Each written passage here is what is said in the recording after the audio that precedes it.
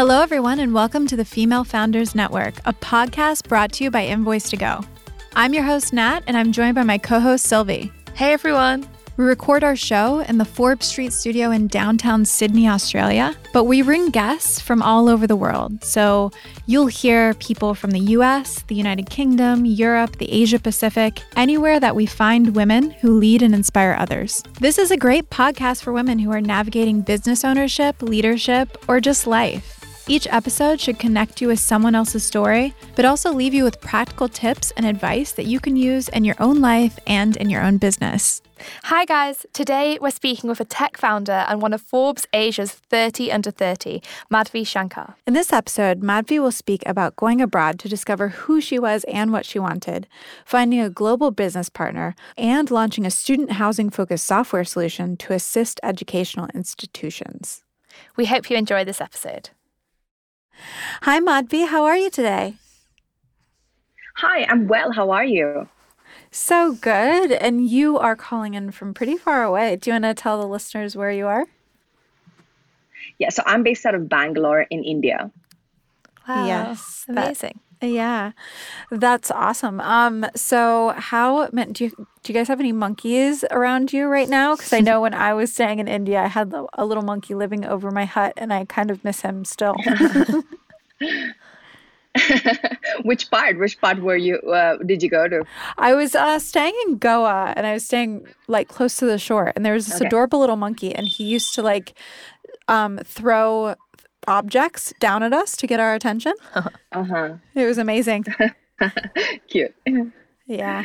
So I stay in Bangalore. So over here it's more kind of it's more urban. So we get to see very little or almost no wildlife around, at least where I stay. But yeah. A little further away towards the country, definitely. Yeah, it's such a massive country with so many different unique cultures and cities, and it's so beautiful. I can't wait to get back there one day. Yeah, same. I've never been to India, and I'd love to visit. I'd love to, have an explore of such a vibrant country. Yeah, why did they call India the motherland? Do you know, Madhavi?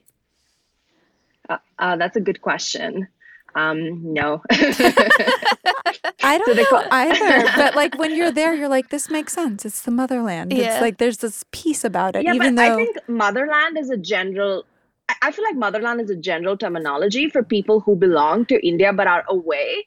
So, for example, if I when I was in Australia, right, my motherland would be India. That's where I'm from. Okay. And so I guess that's where the terminology motherland comes from. Yeah. I could be wrong, but I think this is what it is. Yeah, you're probably right. I was living with a bunch of yogis in a shala, so probably because India is the birthplace of yoga, it might be the motherland, I'm guessing. Yeah. But it definitely seems very peaceful and connected when you're there. Even though the cities are hectic and whatever, there's some sort of peace about it. Yeah. Peace of the chaos. Anyway, yeah, Oh, go ahead. Yeah, I think India is very geographically diverse and culturally diverse as well. So, I mean, your experiences in different parts of India will be very, different to perhaps another state or another city. So, yeah absolutely. It's different from every part. And that's what makes it unique. Yeah, that's true. The states are very similar. Like you could visit Tennessee and have no idea what it's like in California, right? So it's just so culturally diverse. Correct. Yeah. So tell us, what's it like growing up in a country of over 1 billion people? Tell us. What was your experience, and how did you become the woman you are today? Yeah. So my parents are both doctors, and they kind of made sure that my sister and I are well educated, and that was kind of the cornerstone of us growing up, which is good education and doing well in school. And having said that, we had a pretty normal childhood, like most kids. And as we grew up, what I realized is, for me, I wasn't great at textbook education. I probably was the more, more troublesome compared to my sister for my parents. But I always kind of enjoyed learning things outside of the classroom. But having that translate into me for my undergrad, I did engineering, wasn't very great, did it anyway because, those were the options available at that point. And it's not okay not to go to college here. Right. Yeah. At least with so my parents made sure of that. And I feel like, in retrospect now, I feel like I'm glad I did it. But given a choice, I would have probably chosen a more not so mainstream, subject of study, I guess. So, for engineering was all right. But what kind of really changed for me was when I decided to move overseas. That is, when I decided to move to Australia to further my education. I wanted to do a master's. And more than that, really, I wanted to kind of have an independent life. Yeah. Here, we live with our parents and we live with them. The norm is you live with them until you get married and, you go and live with your husband after. Yeah. But for me, I just wanted to really explore living alone and explore who am I, what is out there. So I really wanted to do that. And so as I applied to University of Technology Sydney, I got in, and soon after my engineering, I left. And I think who I am today mostly comes from the experiences, of course, that I've had in the past, but also what I have learned to and unlearned during my during my stay in Australia, because I felt like the power of independent thinking, the power of doing things on your own, and then learning and unlearning and making mistakes, of course, is a part of the process, right? You embrace that and you move on. And I think that all these experiences, good and bad, cumulative, has kind of really has made me, I would have never chosen entrepreneurship if I probably didn't have all these experiences that I did while I was in Australia. Was the fact that you were going to Australia to study the only way that your family would accept you being on your own and like living on your own somewhere? Like if you would have been like, hey, I just want to go backpack there. Yeah. Would they have been okay with that? Or is it culturally like you just don't do that? I think it would have been okay. I mean, it would have been a bit of a, I would say, struggle, but I think it would have eventually been okay. But, the goal was still to kind of, do something on my own without having to, abide certain guidelines, let's say, or abide by some sort of a structure. Like I just wanted to go figure out what is out there, and I wanted to do it in my own way. And the way I thought that would be best was to kind of go out to pursue a higher education, and that's what most students or most people, who can, that's what they do. Yeah. And I think for me, that's what I knew back then, and that's what I thought I should do. And I think that's really smart. And you went and did an MBA. You went on to do an MBA at UTS in Sydney. What was there anything in that MBA or your experience that then started to inspire you to start Space Basic, or did that come a lot later in your career? I think definitely. So the way education is structured in Australia, at least of what I experienced, it was more practical and less kind of textbook driven, if I can say so, because it was more to do with real life experiences, with real practices. Like for example, it could be, let's say, instead of writing a paper, you actually go and intern somewhere, right? So it gives you like real life experience. So, and at the end of the day, that's what matters, regardless of how much ever we study. So I think, that my MBA course kind of had a good blend of that. One thing I wish I did study, though, was entrepreneurship, which was probably not a buzzword, I can say, back then. Yeah. Like it is today. Yeah. But having said that, I think what really helped me is, so I started working for an early stage startup pretty soon. So as soon as I landed, a couple of months later, I was trying to apply for jobs. I found this job on Gumtree as an intern. I took it. I interviewed, And I was like probably the fourth employee they hired.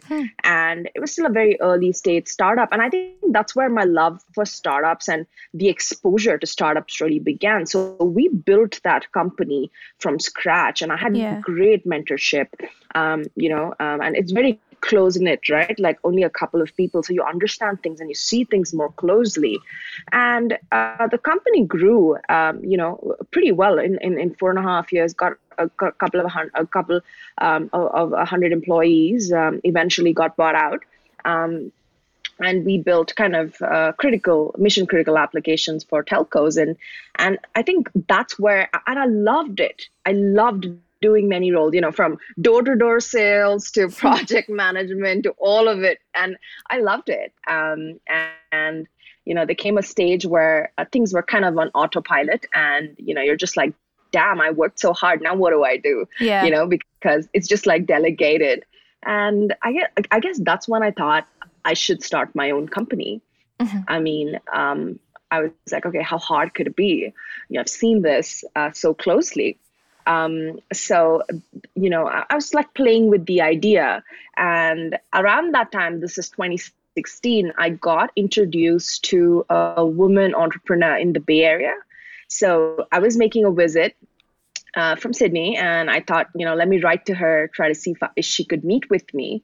And she's a successful entrepreneur who lives in the Bay Area, and she said okay, and we met at Palo Alto. So I was in San Francisco for about a week. Yeah, and we met, and she's of Indian origin too, and she wanted to do something in India, but being based out of California, it was kind of limited in terms of how to contribute. Yeah. So what happened was, my goal was to kind of take that experience as a student that I had in Australia and kind of see if students back in India can also have similar experience, which is more digital, which is more student friendly, and kind of makes a student's life more simple without having a lot of kind of touch points. Yeah. And so she said yes. And that whole week we met like every single day. And by the time I left back to Sydney, I had a draft business plan to go. So I pretty much didn't do any sightseeing, which was the goal of the trip. But I guess that's how Space Basic was born. So Wow. No complaints there. And then, so this lady, was she then your co-founder? Yes. So she is my co-founder. Yeah. And as soon as that happened, I moved back to Australia. I quit my job and I moved back to India. And I decided to do some due diligence to see if this will stick or what problem are we really going to solve. So that's that. Yeah. That's how it all started. And did you ever have like any reservations about working with a co-founder that you'd just met and how that relationship was going to work and the legalities of everything? How did you feel about that, and how did you solve that issue at the time? Well, for me, I think I wasn't too worried about, the logistics per se.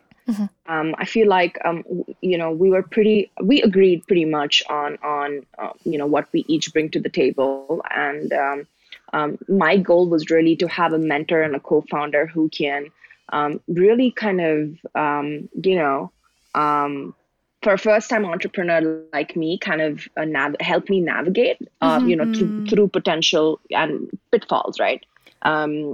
First-time entrepreneur mistakes, you can say. So my goal was really to have somebody who's kind of been there, done that, and who can help kind of build this company in a more structured and in a quicker, kind of more effective way. Yeah. And I knew what she was going to bring to the table, and she knew, she bet on me, if you think about it. So, I'm a first-time entrepreneur, I'm just really kind of weathering the storm and figuring it out. So we pretty quickly kind of agreed to what we will be doing and what we bring to the table. So the whole kind of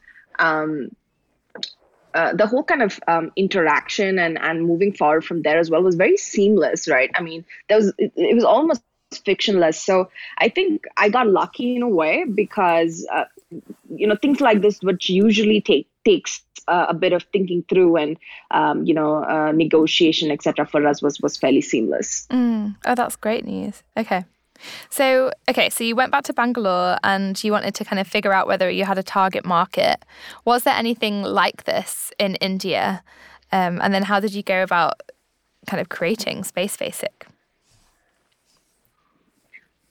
So, when we came here, I really didn't know what problem I was going to solve. I mean, I had an idea, sure, but I didn't know if that's going to work or not. So we ended up, I would have spoken to about 50, 60 universities and schools and parents and teachers and, or different kind of stakeholders from this ecosystem. And really to kind of really understand, what is, I mean, question number one is what is a big problem that is really being a pain point for you, and second is, will you pay us if we solve your problem, right? Yeah.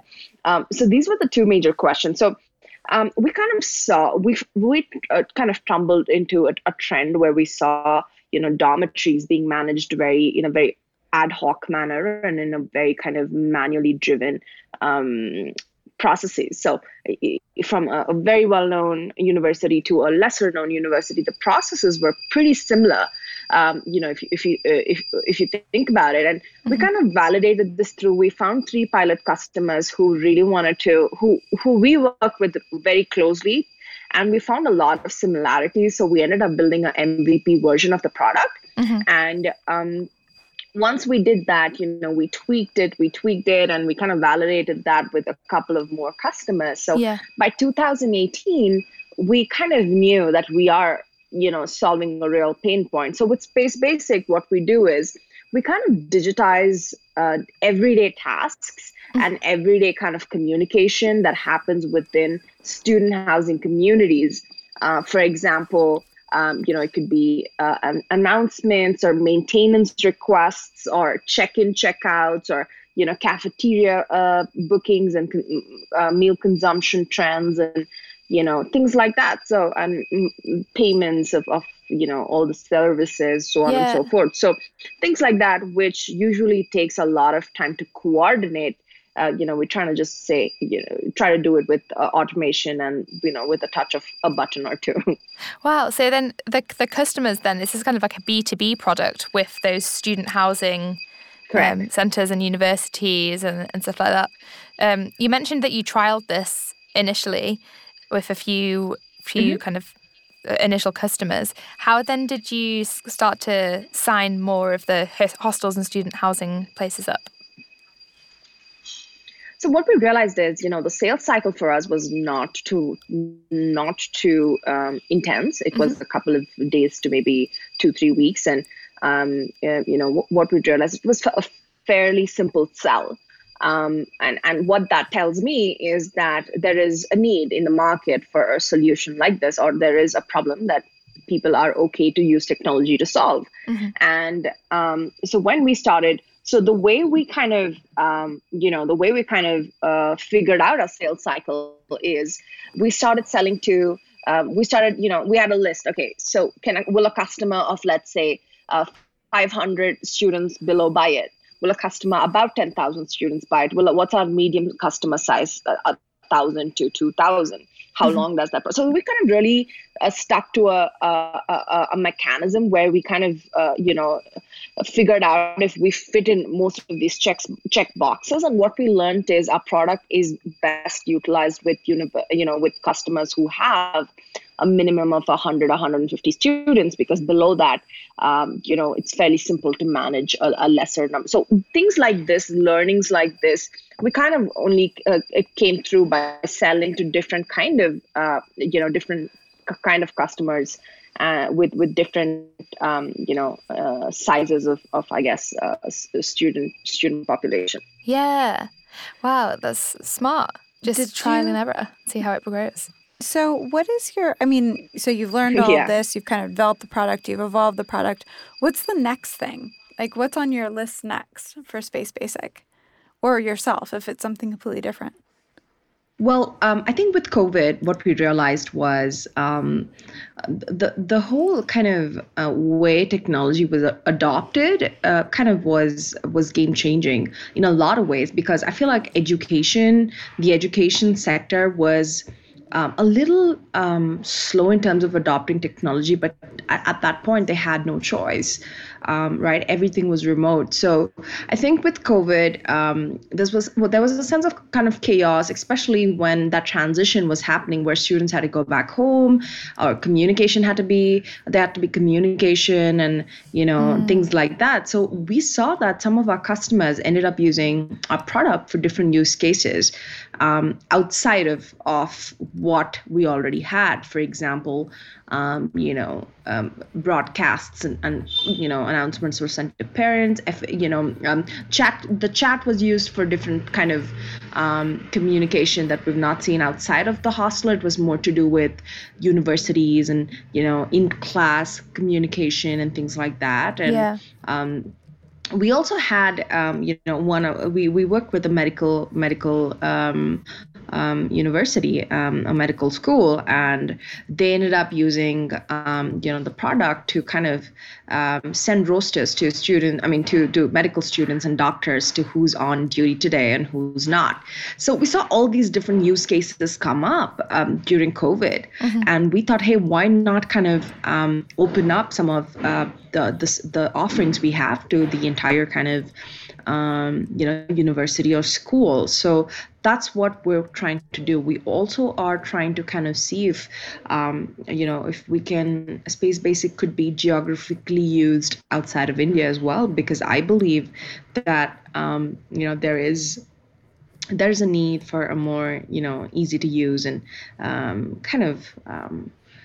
easy to do everyday task kind of a communication platform within educational institutions globally, because I feel like a lot of we say this, that our mission is to make sure that educators and administrators spend less time on tasks and more time with students, because their goal is to make sure that they kind of mold these students into successful citizens of the future. So they cannot be spending a lot of their time on doing repetitive tasks and repetitive work on a day-to-day basis. Yeah. Do you feel like COVID might have actually helped your business growth in that sense? I think in terms of adoption, definitely. I feel like, people now are going to be less resistant to adopting technology in general, right? Because of what we see during COVID. So definitely in terms of technology adoption, in terms of acceptance of SaaS solutions, I think COVID has kind of, increased the possibility than it used to be pre-COVID. Yeah. And I mean, you have now grown to over 200,000 users on the Space Basic platform, which is really impressive. How did you kind of scale to that level, and what are your plans to scale even more? And can I ask, how many educational institutions does that encompass? Sure. So today we work with around 70 universities, schools, colleges, Gotcha. who we consist as our customers. But and all these users come from the 70 plus, customers that we have today. And our goal really is to kind of impact 1 million users' lives with Space Basic. And that's our goal. And we hope to achieve that goal this year in 2021. Wow. Awesome. Lofty goal. How are you going to do it? Tell us. Yeah. So, I think the good thing is we're kind of receiving a lot of inbound sales requests, but I also feel like we want to scale up in terms of, feet on the street. We want to kind of beef up technology and kind of really scale in terms of teams as well as in terms of outreach. So we're able to kind of need to reverse engineer what is it going to take to reach 1 million users in terms of, outreach and team. And just chase after it. Perfect. Beautiful. And you also, we have to honorably mention that you're in the Forbes Asia 30 under 30. That's an amazing achievement. How did you feel when you saw that you were mentioned in that? Thank you. Yeah, I mean, Forbes Asia 30 and under 30 was so great. I feel like that's every entrepreneur's, like almost, okay, let me say almost every entrepreneur's kind of like bucket list. Yeah.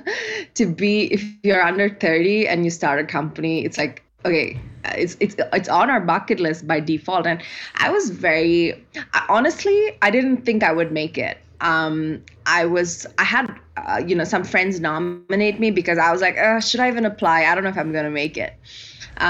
So they did. And turns out that, I was featured on the 30 under 30. So what that taught me is, my takeaway from that was never to kind of discount an opportunity, and you should just try regardless of the outcome. I mean, I feel like that was my learning from this experience. Mm-hmm. Yeah. I mean, because what is the risk really? Like, it's like if you don't make it, you don't make it. You know what I mean? You go through the application process and you don't make it, and that's it, right? Yeah.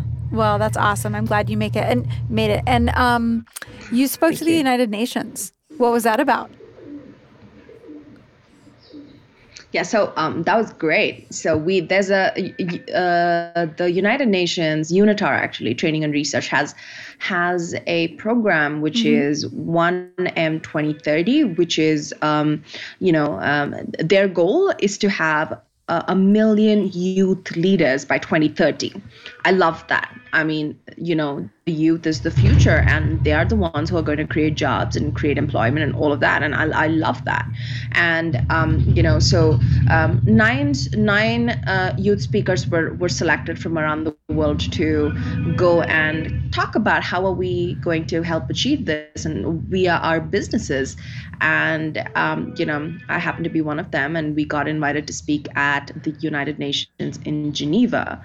And that was such a great experience. Oh, that's incredible. That is so cool. Well, Madhavi, it has been amazing speaking with you. And it's also been amazing hearing the wonderful sounds of Bangalore in the background and how lively and amazing it is. I miss India so much now.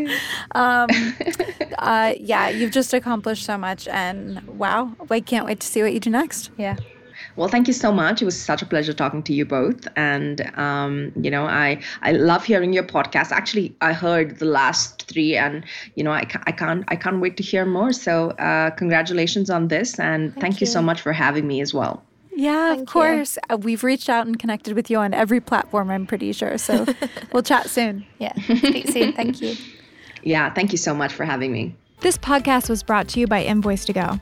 We're an invoicing and billing app that helps business owners work and get paid from anywhere, at any location around the globe. We're helping close the gender-based pay gap. Because the current U.S. pay gap sits at around 19%, listeners of the Female Founders Network podcast get exactly 19% off of any subscription. Just enter the code EMPOWERWOMEN at checkout.